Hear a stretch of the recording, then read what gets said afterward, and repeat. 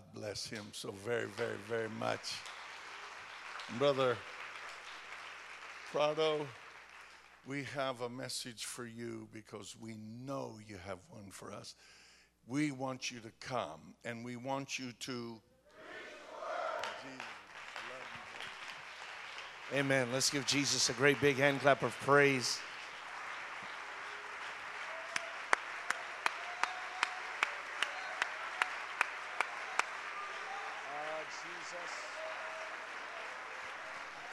Oh, come on. It feels good here on a Monday night. Of God. Hallelujah. Amen. Should I use the other mic? Amen. I'm going to switch microphones really quick. Amen. Hallelujah. How many people are glad to be in God's house? Amen. Hallelujah. I want us to turn to the book of Titus, the 2nd chapter. I was praying and rather surprised at what I feel to preach about this evening. I have a very targeted audience. The first half of my message is pretty much good for everyone. The second half of this message and the final part of this message, I'm going to zero in on a particular demographic in this church. And I hope I do God's will. Amen.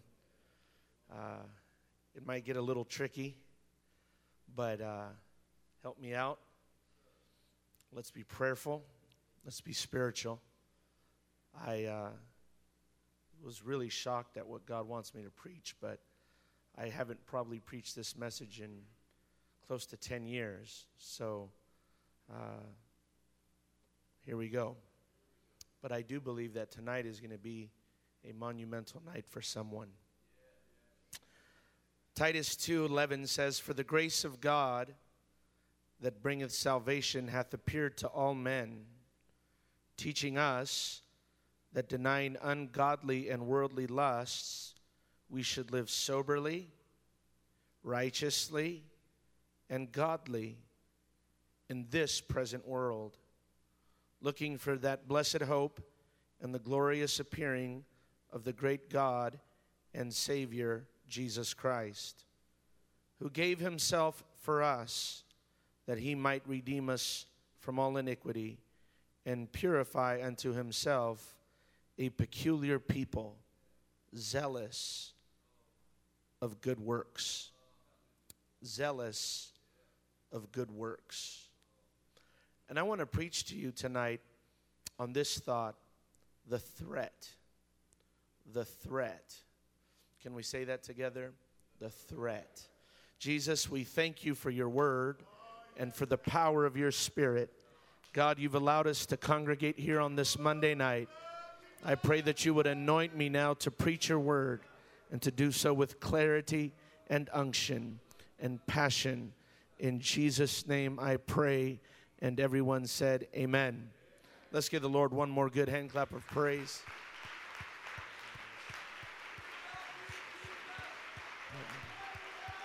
Be open, God, in Jesus' name.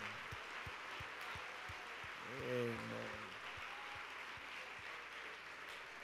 Amen. You may be seated.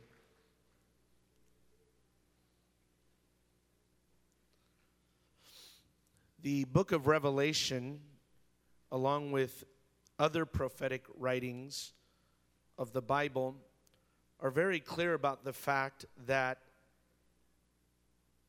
some of the final pinches and pangs that will come on the world will include natural disasters. There is, quite honestly, reason to be concerned. Jesus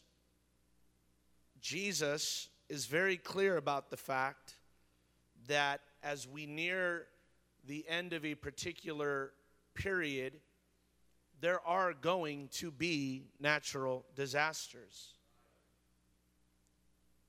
I believe that some will be natural and others will be induced and the result of humans' ability to abuse things and misuse things. We will have earthquakes. We will have famines. We will have pestilence. There will be disease. There will be signs in the heavens. There will be natural disasters. There will be problems on planet Earth in the physical sense.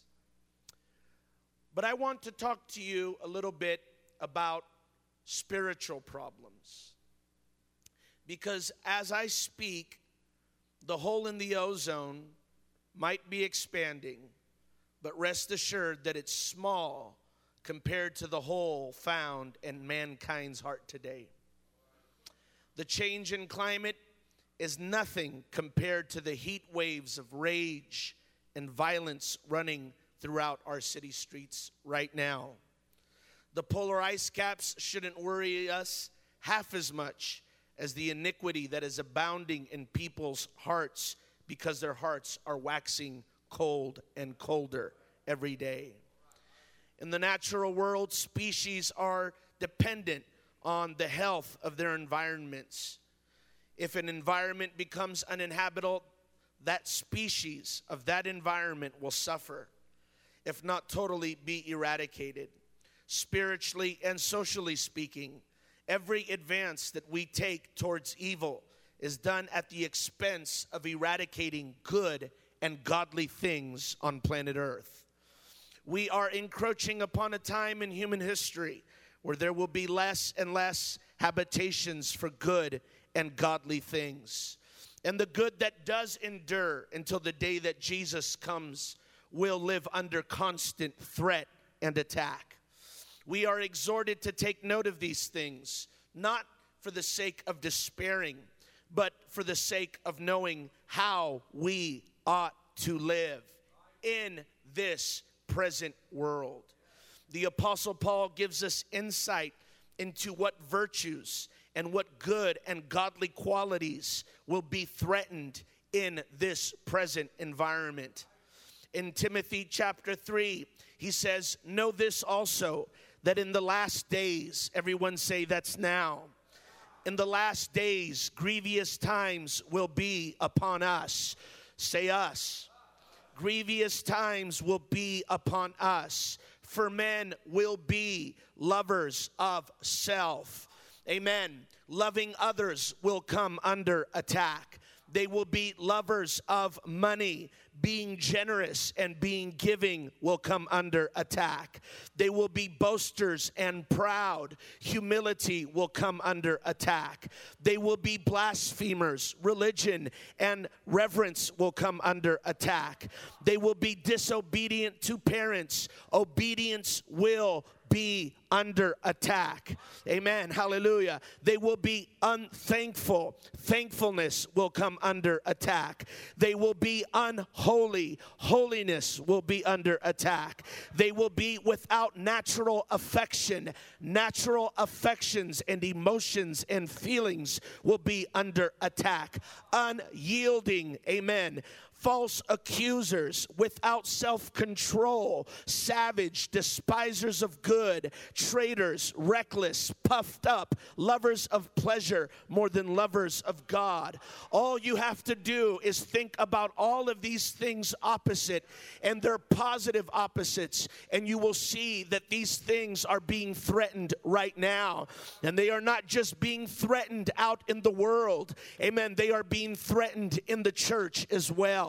Amen. Evil is not content with simply oppressing good. It wants to make it extinct. It wants to eradicate it. And not just in the world, but in the church. I worry about the shortage of good people walking on the street today. But brother, I want to be honest with you when I tell you that I worry about the amount of good people in the church today. I'm not trying to paint a bleak and and dark picture here. I believe that there are a lot of good people in the church, but I believe that the good people, as well as the not so good people, amen, are being affected, amen, and infected in some cases by the environment. There is no arguing that the temperature outside the building is affecting the temperature inside the building. There is no questioning that even these days that we are living in now, there are people that are not just somewhat misbehaving in the church. They are committing all kinds of foul and reckless things in the church. Amen. There is a threat. There is an attack. Amen. On good and godly things. Somebody shout amen. Amen. Amen. But what I really want to preach on tonight is a particular threat, amen, that I am very worried about. And the thing that I see being threatened, amen, just about more than anything else, at least from my perspective, is the amount of young people that are answering the call to ministry. Amen. I believe with all of my heart that there are people here tonight, there are young people here tonight, that there is a call of God on your life, and it is being threatened. It is being threatened by the environment that we live in. It is being challenged by the environment that we are living in. I hope that you believe me when I tell you that I preach in a lot of churches almost every day of the year, 365. Amen. And I am seeing less and less people answering the call of God. Amen. I did not say that I see less and less people with a call of God. I said that I see less and less young people answering a call to the ministry. Amen. Hallelujah. We live in a world right now where the best marketing strategies is to offer people choices, is to offer them options. You can get as many kinds of ketchup, mustard, and hamburgers as you want. You got options on what kind of cereal you want. You got options on what kind of milk you want. You got options on what kind of car you want. You get options everywhere. And a lot of young people are being affected by their environment, and they think that there are options. Amen. There are viable options. Amen. You don't have to say yes to God. You have options. You don't have to live a sacrificing life. There's options. You don't have to live a dedicated, prayerful life. You got options. You don't have to be a preacher. You don't have to be a preacher's wife. You don't have to be a missionary or a home missionary. You don't have to put up with this. You got options. You can do something else with your life. Young person, I want you to know tonight, it is true that you can do other things, but what is also true is that you will never do anything more fulfilling, more satisfying, more gratifying, more rewarding than answering the call of God on your life.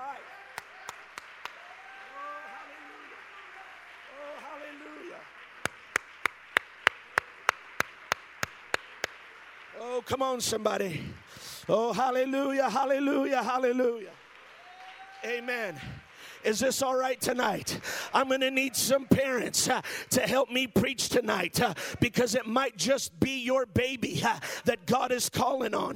I'm going to need some parents to help me preach tonight because it might just be your son or your daughter that knows God is talking to them right now. It might just be your son and your daughter that's dodging the call, that's trying to hide from Jesus. It might just be your son or your daughter that's wrestling with fulfilling your dreams rather than God's dreams. It might just be your son and your daughter, amen, that thinks, amen, that there is something better to life than answering the call of God that's been on them ever since they were a young child. I'm going to need some parents to help me preach, amen, that ever since your child was in the womb, you dedicated that child.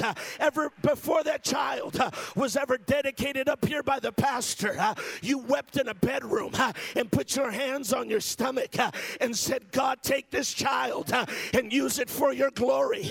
And we are living in a day and an age where God says, I'm fixing to take you up on that prayer. I'm going to need that young man. I'm going to need that young lady. I'm going to have to answer that prayer now. I'm going to need some Hannahs that are willing to drop their kids off at the altar tonight. I'm going to need some Jochebeds that are willing to put their children in the hands of God, not in the hands of Pharaoh, but in the hands of God.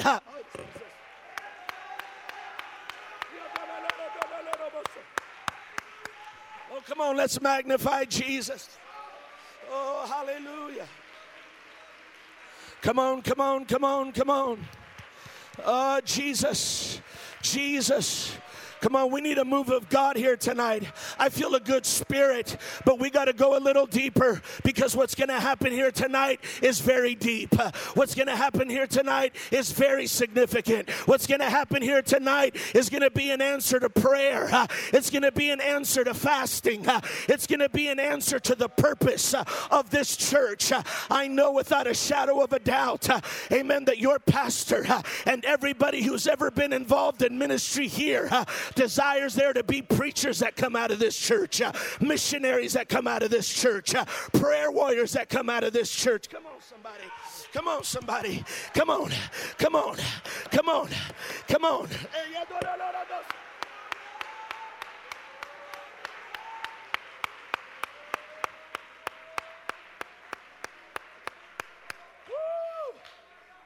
Oh, hallelujah. One of the things that is going on in our environment today, and I believe that it is deliberate. You could think whatever you want of me. Amen. This is my last day here. Hallelujah. But I went the other day with your pastor, amen, to Azusa Street. And as I was sitting in the back car, in the back seat of the car, and Pastor Booker was talking about, amen, all the glorious things that happened just right there in the Los Angeles area, I begin to think, amen, it is no mistake that the devil put Hollywood right here. He will do anything to cover a move of God. He will do anything, amen, to make sure that people's attention is directed towards carnality rather than spirituality. He would rather put Hollywood right here in Los Angeles and have everybody forget about Azusa Street, and have everybody forget about the outpouring of the Holy Ghost, and have everybody forget. He'd rather, oh, come on, somebody. Come on. I'm telling you, the devil is what he calculates every move. He's no ignorant. He knows exactly what he's doing. He knows exactly what to cover. He knows exactly what to smear. Oh, Jesus. Oh, Jesus. But one of the things that is in our environment, one of the toxicities of our environment, is that failing ministers get a lot of attention. I remember just a few years ago, there was a story about a woman in the news who had killed a child, and that was gruesome. And they could have just left it at that, but they didn't leave it at that. They said Sunday school teacher kills child. The child didn't even go to the church. This was just some woman who was involved in a church and lost her mind. But you'll notice the media never says Target employee kills somebody. They never say Walmart worker kills somebody. They never bring up anybody else's, amen, side business.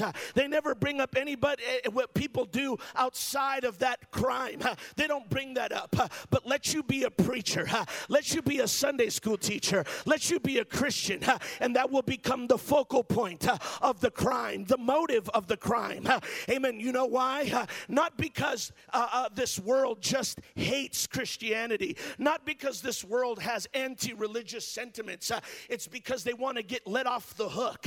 They want it all to look fake so they can dispose of any responsibility. And that has an effect on us. That has an effect on young people. Young people read the news. Young people see the tweets. Young people see the publicity stunts. And they say, you know what? I don't ever want to be labeled as a religious fanatic, as some crazy person. I don't want to be crazy. I want to be normal. Let me tell you something. There's nothing normal about this world. Everything in this world is abnormal. It's abject, and it is totally deprived and deplorable.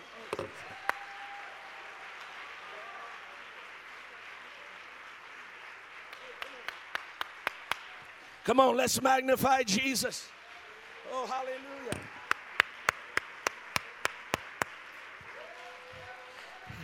Come on, come on, come on. Come on, come on. Come on, there's something in the environment. There is a threat, and it is targeting young people. It is targeting young people that are called to the ministry. It is targeting young people that have a call of God on their life. It is targeting the next generation of prayer warriors. It is targeting the next generation of church planters. It is targeting a generation of missionaries. It is targeting, oh Jesus.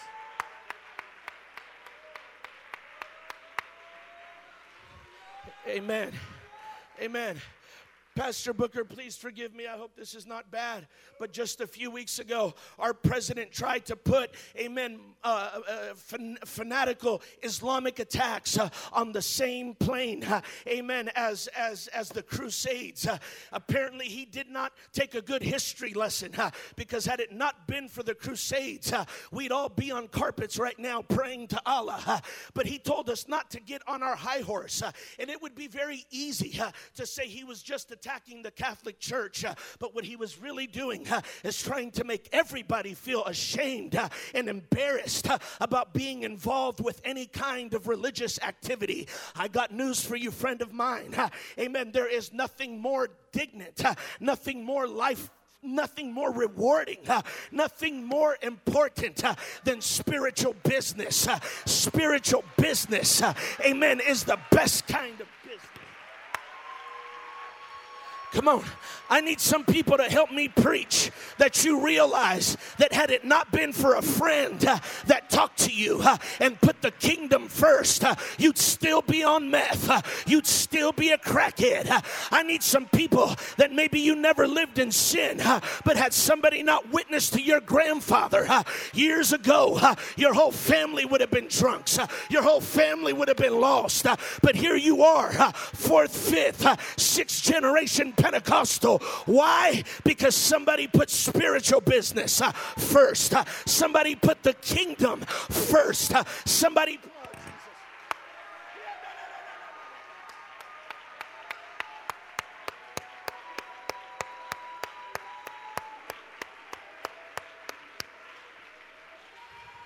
This is not part of my message, but there is so much shame trying to cover, amen, people that are involved in Christianity. You know what I think?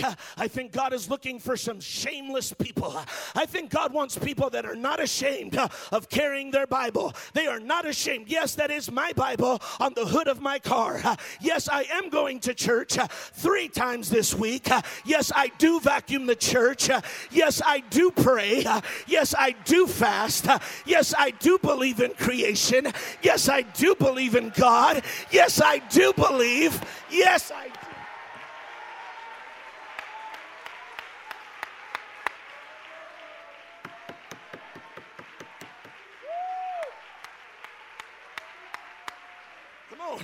Get shameless about it.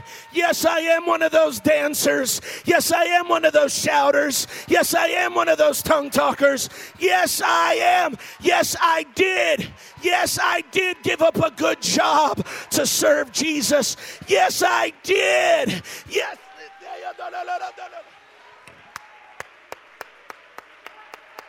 Come on, come on, come on, come on.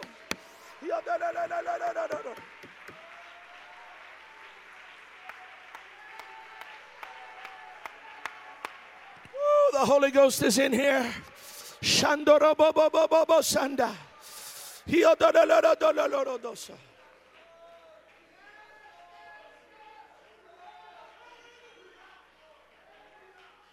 Everybody is after the kids. The toy companies are after the kids. The music industry's after the kids. You can't even get gas at Chevron without them trying to sell you a little toy. Everybody's after the kids. The food companies are after the kids. The drug dealers are after the kids. The pedophiles are after the kids. Pornography's after the kids. Everybody's after the kids. If everybody's after the kids, we ought to be after the kids too. Can I preach to you? Can I preach to you about a God that's after the kids too? Amen. One of our favorite verses is Deuteronomy 6:4. But let me remind you of the next verse. Teach this to your kids. One of our other favorite verses is Acts 2:38. But let me preach you Acts 2:39. For the promise is unto you and unto your children. God's after the kids too. It's time for the church to wake up and get after the kids.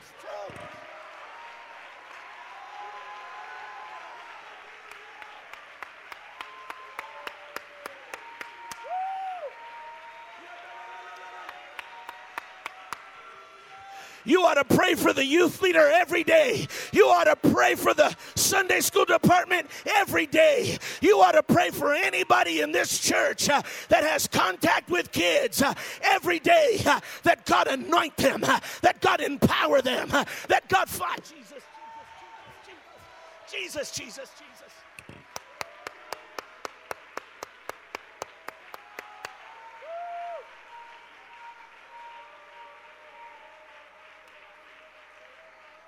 Oh, come on, every hand lifted up. The Holy Ghost is talking right now.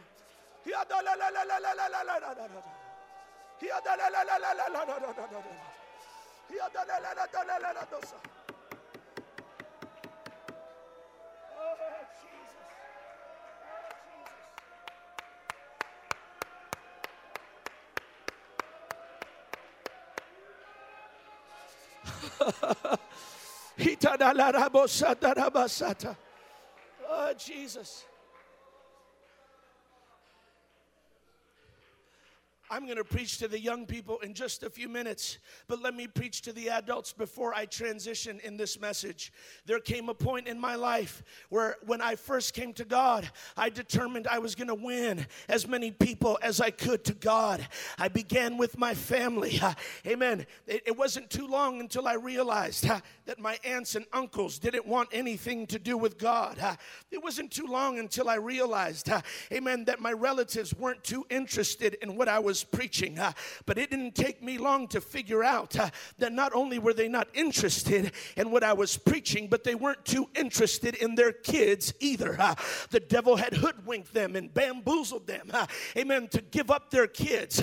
Amen. In our society today, amen, they will try to convince you to give up your kids just as quick as you can. They'll even offer you money to give up your kids. But I told myself, I said, if you don't want it, I'll come after your kids. Amen. And I started working on my nieces and on my nephews. Could they pay a tithe? No. Amen. Were they noisy? Yes. Amen. Were they a headache? Just about every time I brought them to church. But I remember the day I brought them to church and they got freaked out of their mind. But I told them, don't be afraid. This is Jesus.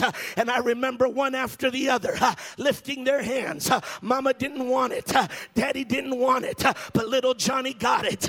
Amen. Mama didn't want it. Daddy didn't want it. But little Lisa got it. Amen. They speak in tongues. Oh, come on. Come on. If their parents don't want it, go after the kids. Go after the kids. Go after. You want to talk about investing? That's investing. That's investing. That's investing.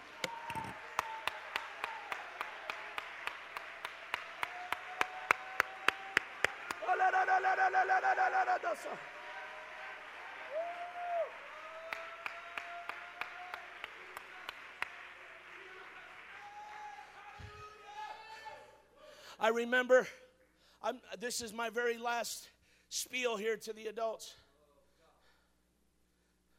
There are adults, quite frankly, and I try to be nice, and I hope I've been nice the whole time I've been here. But let me say this.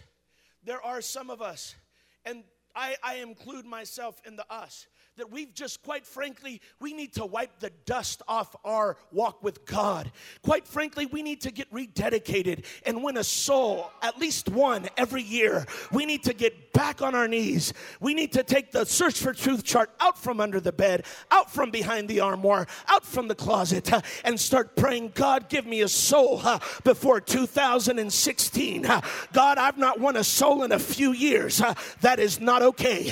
God, I've been so tied up with my job, with the troubles in my marriage, with my money, and I have forgotten about my first love. I have forgotten about my first calling. God, I am sorry, and I don't just repent in word, I repent in deed right now, and I'm going to get back out there, and I'm going to get back out there, and I'm going to get back out there and win me a soul, and win me a soul.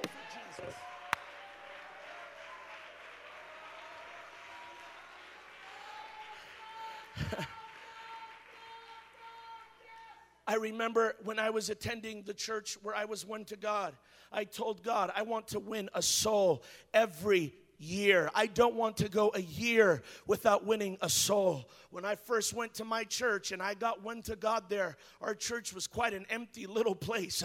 We had just a few Vietnam veterans and some elderly ladies. Amen. But when God won me and my friends to the gospel, amen, we begin to just go wild. I mean, we brought all our friends. We brought strangers. We did outreach in the morning. We did outreach in the middle of the day. We did outreach at night. People, I'm telling you, there is nothing more gratifying, amen, than winning a soul to God. It will make you feel alive, invigorated. If you feel like you're half backslid, just go win a soul. Get back into the work of God. Get back into the will of God. Get back into the flow of God, and it won't be too long until you find yourself on fire again.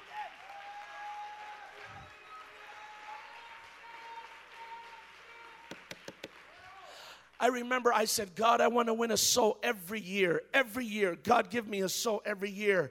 I was going to work one day, and I had to catch the train to work, and I had this little orange Gideon Bible I read.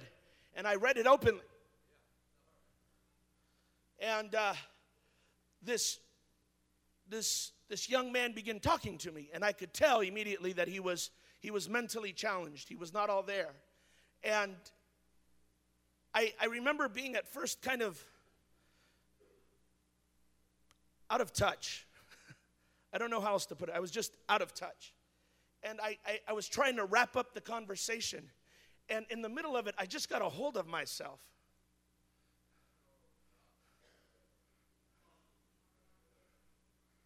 I just shook myself. People, I refuse to fall asleep. It's while men sleep that the enemy sows seeds. We've got to shake ourselves. Every once in a while, when you go to the supermarket, you've got to shake that spirit off of, I'm just here to buy the groceries. No, I am here to be a light and a witness. Everywhere I go, God opened doors.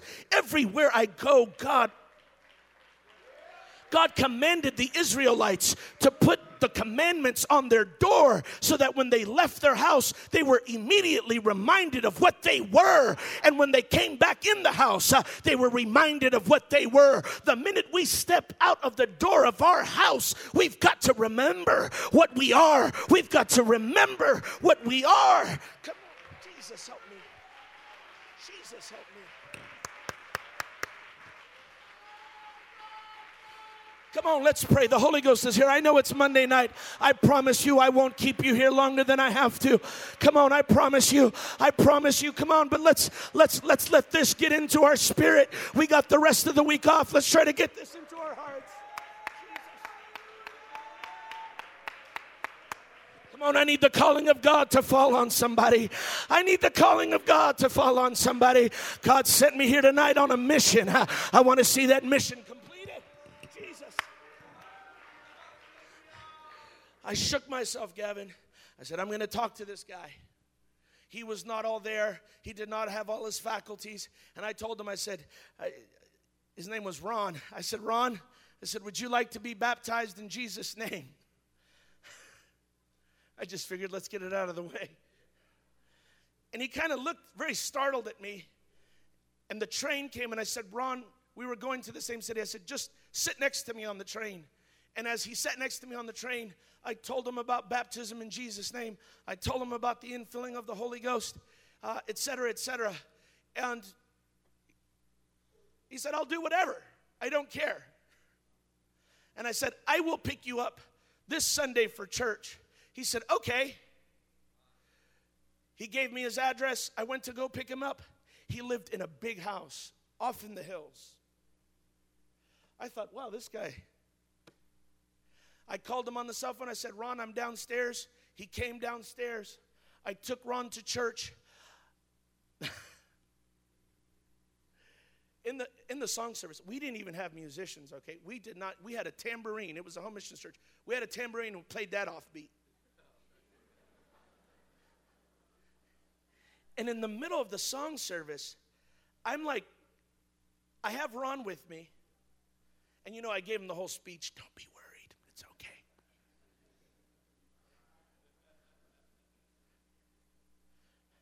We had wooden floors in that church. And in the middle of the song service, God says, roll. And I'm thinking, I got enough rolls. I don't need to be rolling. And I felt the Holy Ghost say, roll. And I thought, no. And you know how you do it. Well, if they sing that song 4 more times, backwards. And just my luck, they did it 4 more times backwards. So I'm thinking, okay. So I hit the floor and I start rolling. And Ron freaks out. I mean, Ron runs up to me. And he's just not all there. And he's screaming, are you okay? Are you okay? And I'm laying on the floor. I got this, Ron. It's okay. Anyways, I get up. This is the gospel truth. I get up and I tell him, Ron, I want to pray for you. He says, let's pray. I laid my hands on Ron's head, and in just a few seconds, he began to speak in other tongues. I took Ron. This was a little home missions church. I took Ron to my pastor's house. He had a horse trough in the back. I baptized Ron. Ron came out of the water speaking in tongues. I mean, really, it was glorious. It was beautiful. I took Ron home. I dropped him off at his house. In just a few days, my phone begins to ring. It was Ron's number. I answered, but it wasn't Ron. It was a woman on the phone. And she said, have you been bringing my son to church and praying for him and doing all this stuff? I said, absolutely. She said, what kind of church do you go to? I said, I go to a Pentecostal church. She said, I know exactly what kind of people you are. She said, years ago, she said, I went to a church at 878 Boynton Avenue. The pastor's last name was Shoemake. She said, they baptized me in Jesus' name. She said, but I didn't want to live that way. She said, how did you get a hold of my son? She was highly upset. But I thought to myself, as she was cussing me out, I thought, lady, the promise was still to your boy, and he still got it. And you can't stop this. You can't stop this.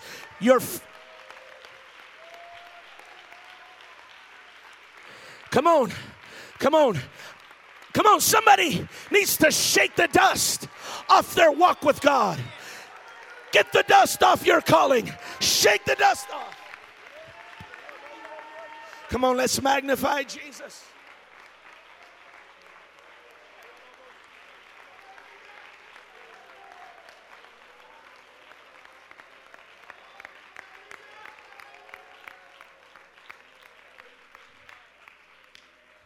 When I came to God, and I hope I don't cause more problems here than I do good.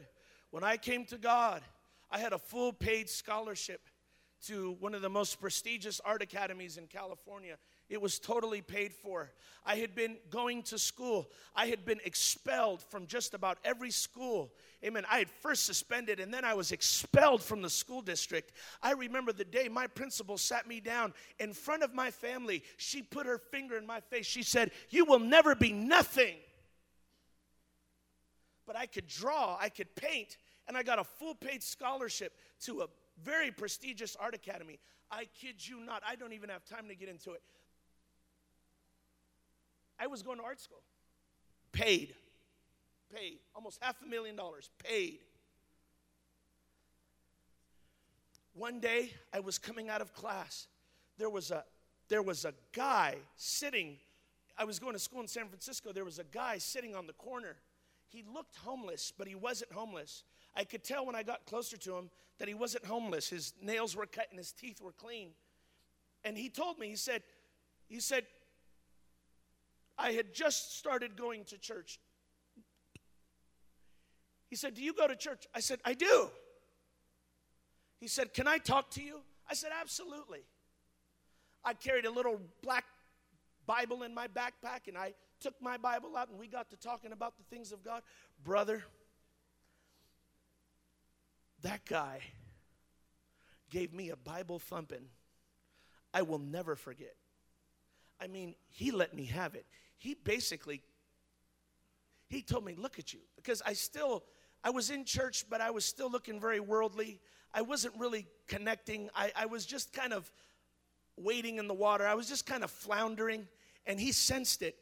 And it's really an incredible story. Don't have time to go into it. But he just let me have it. He said, you're not even the real deal. You're faking it. I could tell you're lukewarm." And he just started quoting scripture after scripture and just slicing and dicing. And he just gave me a royal Bible whooping like I've never had. I remember going back to my classroom that day, all beaten, bloody, and bruised spiritually.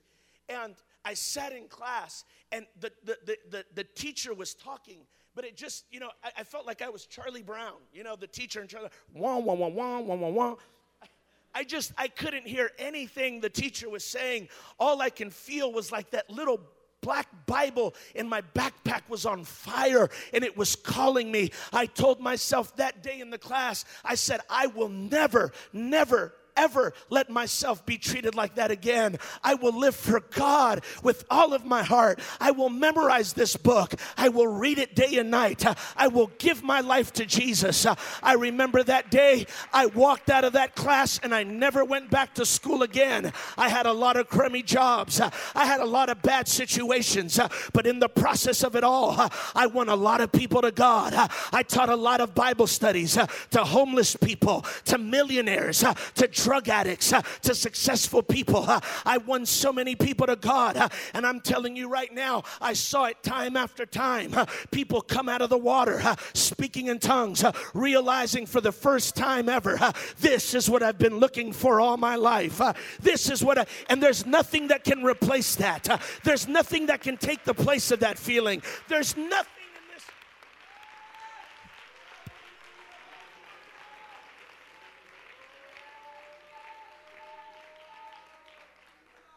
I'm almost done. God pulled Noah out of a violent, unthankful, unholy world. Noah was affected by his environment. It would have been impossible for Noah not to have some resonance of his environment. And God put Noah in a boat filled with nonverbal creatures that he had to take care of.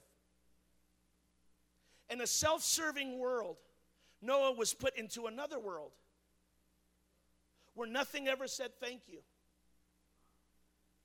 where nothing ever talked back, where he had to hear non-audible things and be sensitive. He had to know when to feed those animals, how to feed those animals, and not a one of them ever said thank you on the way out.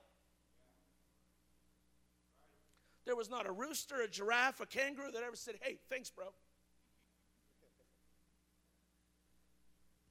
And Noah learned Noah learned that what's more important is what I'm told to do.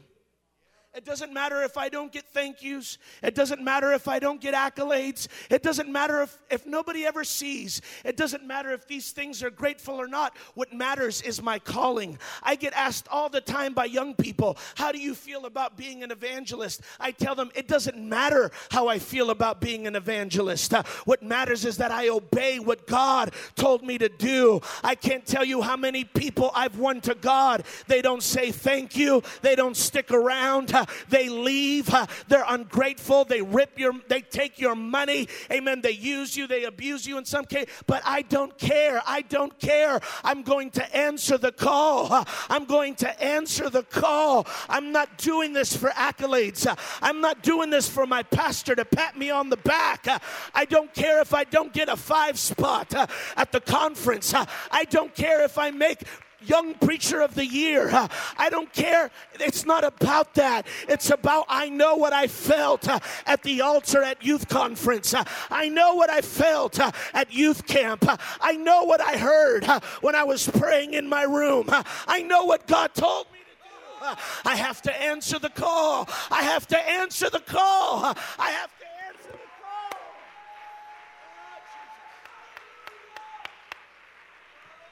Come on, let's magnify Jesus here just for a second.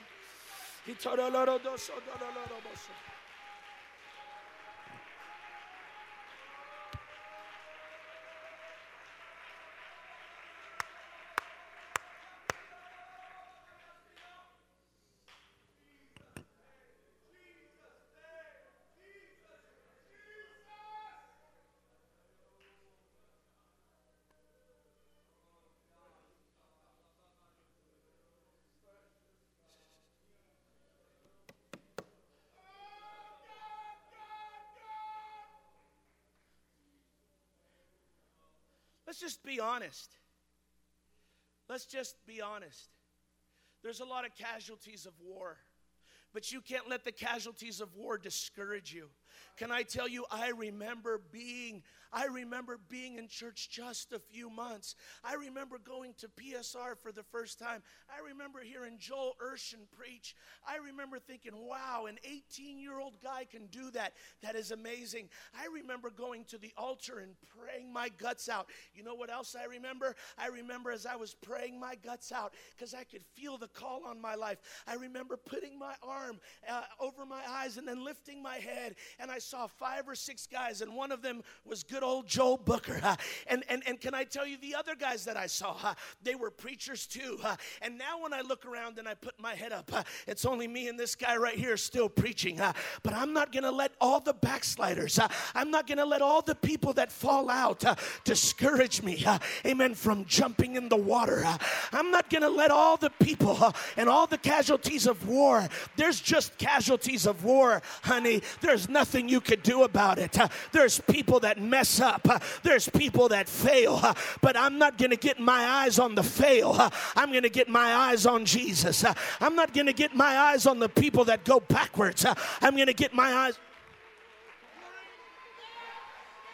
Oh, come on, come on, come on.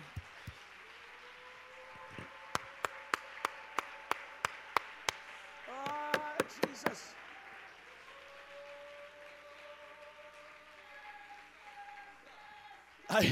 I told Joel the other day, I said, you know, I got to know Joel just a few years, and I'm not bragging on Joel, though I think Joel's a great guy. But I remember just a few years after that, I met Joel at a conference, and I remember, if you live for God, your life just moves at a different velocity, people. God does not, as far as God's concerned, He'll give you DSL or high speed. It's up to Him. But if He wants to, He'll give you good old-fashioned dial-up. And if He really wants to, He'll give you snail mail too. God is not interested at moving at the world's clock. Let me tell you something about speed. Speed distorts perception.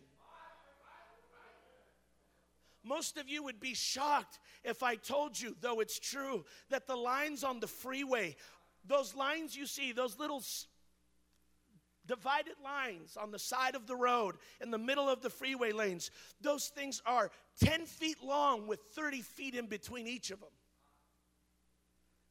Most people don't believe me. When you're going fast, they look like they're 2 feet long with 2 feet in between them. But they're really 10 feet long with 30 feet in between them. Speed distorts perception. And our world is moving so fast, and people have a wrong perception of things. And I see young people that if God doesn't hit fast forward on their life, they get all discouraged, all bent out of shape, all bitter, mad at the pastor, mad at their parents, hey, just hang on in there. Jesus said that in the last days we would have to possess our souls in patience. Patience. You may not get married when everybody else is getting married. You may not get all. Oh, Jesus, help me. I remember I did not get married right away. I had friends getting married. Everybody was getting married except for me. And I thought, this is not good. There is something wrong with me.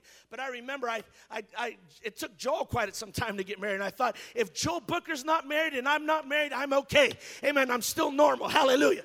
Praise God. Hallelujah. I knew Joel was normal, and I thought, well, if he's normal and he's not married, I'm okay. Amen. You got to get this, young person. It doesn't matter what everybody else is doing. It doesn't matter the speed at which everybody else is moving. What matters is, are you answering the call? Even if it moves slow, are you answering the call? Even if it's dial up, are you answering the call? Jesus. Come on.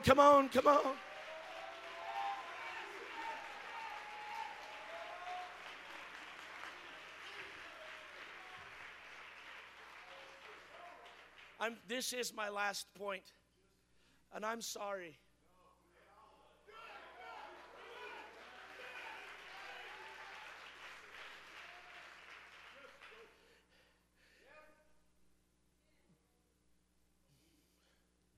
You know, the Egyptians thought shepherds are an abomination. And God said, when I reveal where I'm coming from, I'll reveal myself first to a shepherd. And I remember, I'll never forget the day. I drove the church van. Whatever needed to be done, I was going to do it. And listen, I didn't play the fake humble role and say, well, if you want to use me, then have the pastor walk up to me. I told the pastor that he was going to be getting help, whether he likes it or not.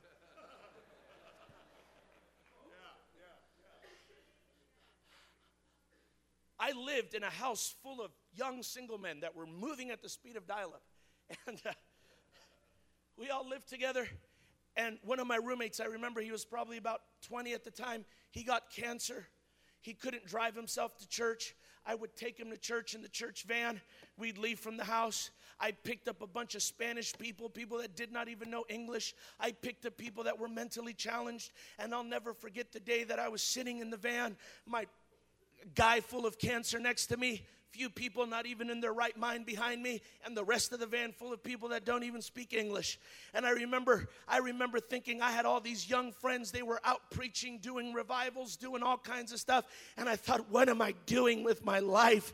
And I thought about the college I left, and I thought, what? And you know, if that wasn't bad enough, both my mother and my father called me regularly to ask me what I was doing with my life. And reminded me that I had a college, and reminded me that I gave up, amen, and reminded me and asked me, where are you giving all your money, and where are you? And you know, it was funny, nobody cared when I was drunk, suicidal, drug addict, not even losing my mind. And all of a sudden I get involved with these church people, and everybody becomes a theologian. Everybody wants to discuss the Bible all of a sudden, and its veracity and its validity. I'm telling you, people,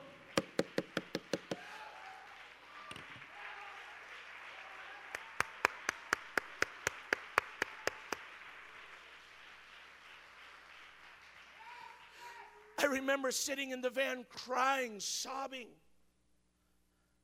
I went and I dropped everybody off at church. I asked my pastor, can I please talk to you? He said, certainly. My pastor's a good man. God bless him. And I remember we went in the back room, and I remember just crying, and I remember yelling at him, and I remember telling him, I'm sick of this. I'm sick of this. I'm sick of this.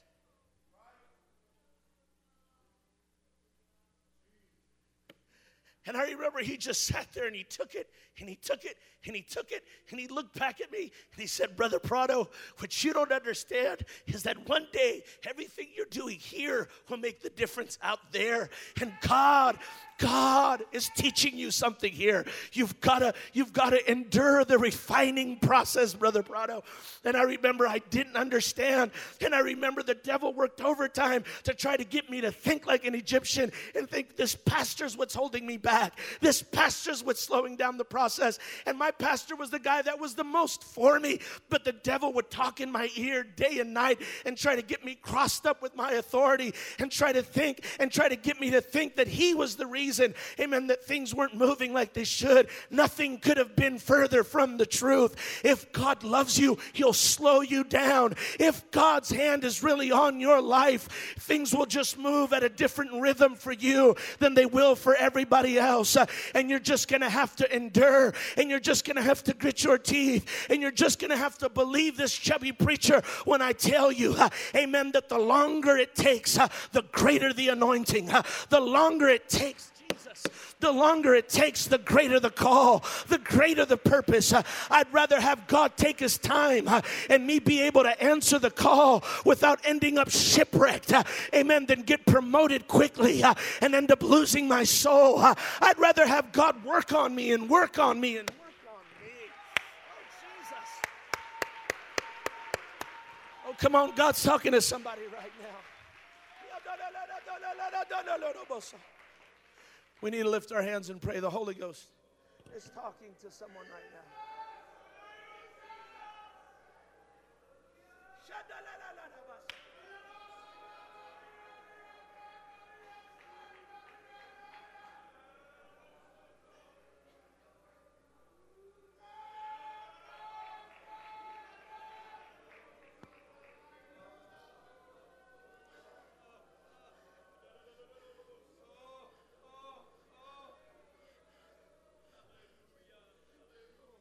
Let me say this, and we're going to have a good altar call.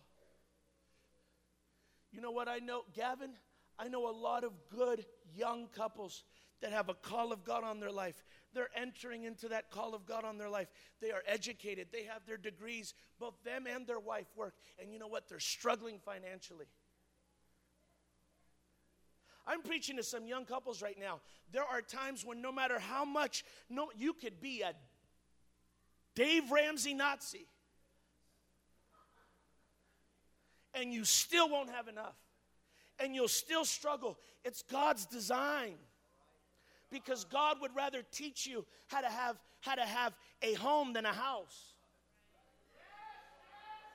I'm telling you right now, I know what it is to eat beans and rice and look at my wife and cry our eyes out and refuse to ask anybody for money and say we're going to keep on giving and giving and giving and giving and giving and giving. I know what it is to cry my eyes out over beans and rice and my friends are buying houses. I know what it is to cry my eyes out because I'm packing my car full of strollers and car seats and we barely fit, and my friends are buying Mercedes and Lexuses and all kinds of state-of-the-art vehicles, and I'm driving down the road.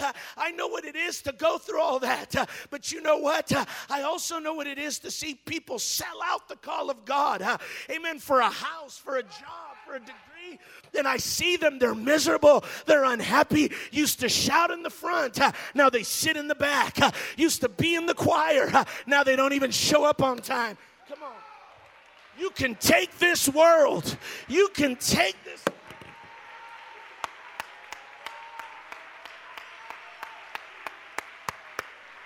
Give me Jesus.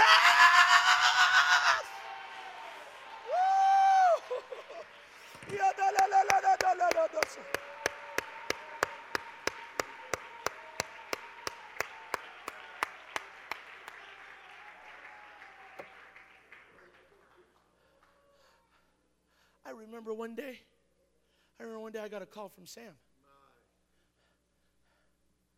I don't want this on the podcast, on the internet. I remember I got a call one day from my best friend, converted Muslim.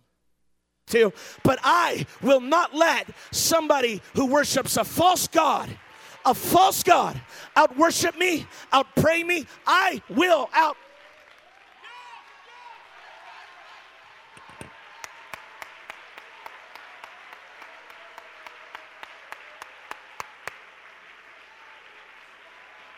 Come on, get zealous, get zealous, get zealous, get zealous. I can hear the voice of Jesus saying, the zeal of thine house, the zeal of thine house.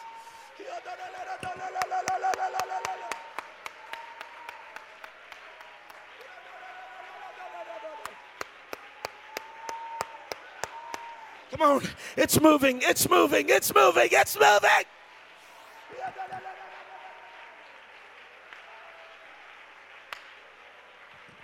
Come on, young lady, quit being embarrassed, quit being ashamed. Come on, young lady, come on, young lady, come on, young lady. Quit hiding the call, quit veneering it, quit covering it, quit hiding it.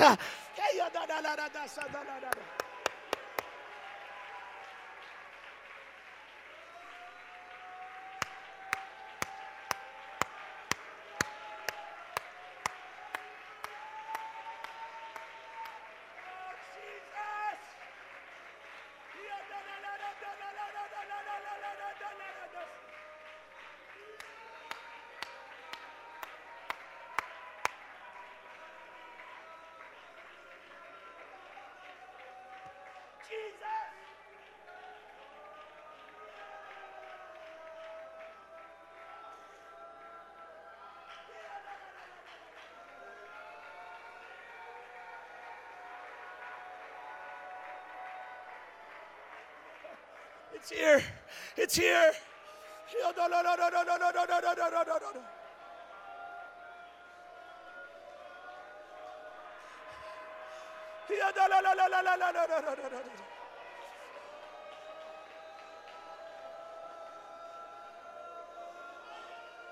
Come on, the call is here. The call is here. The call is here.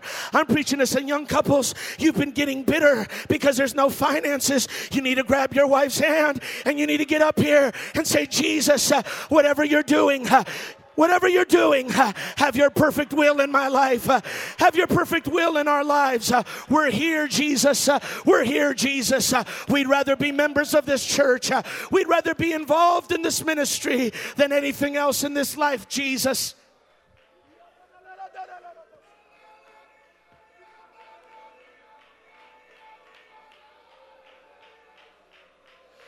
There are visitors. There are visitors that are here tonight.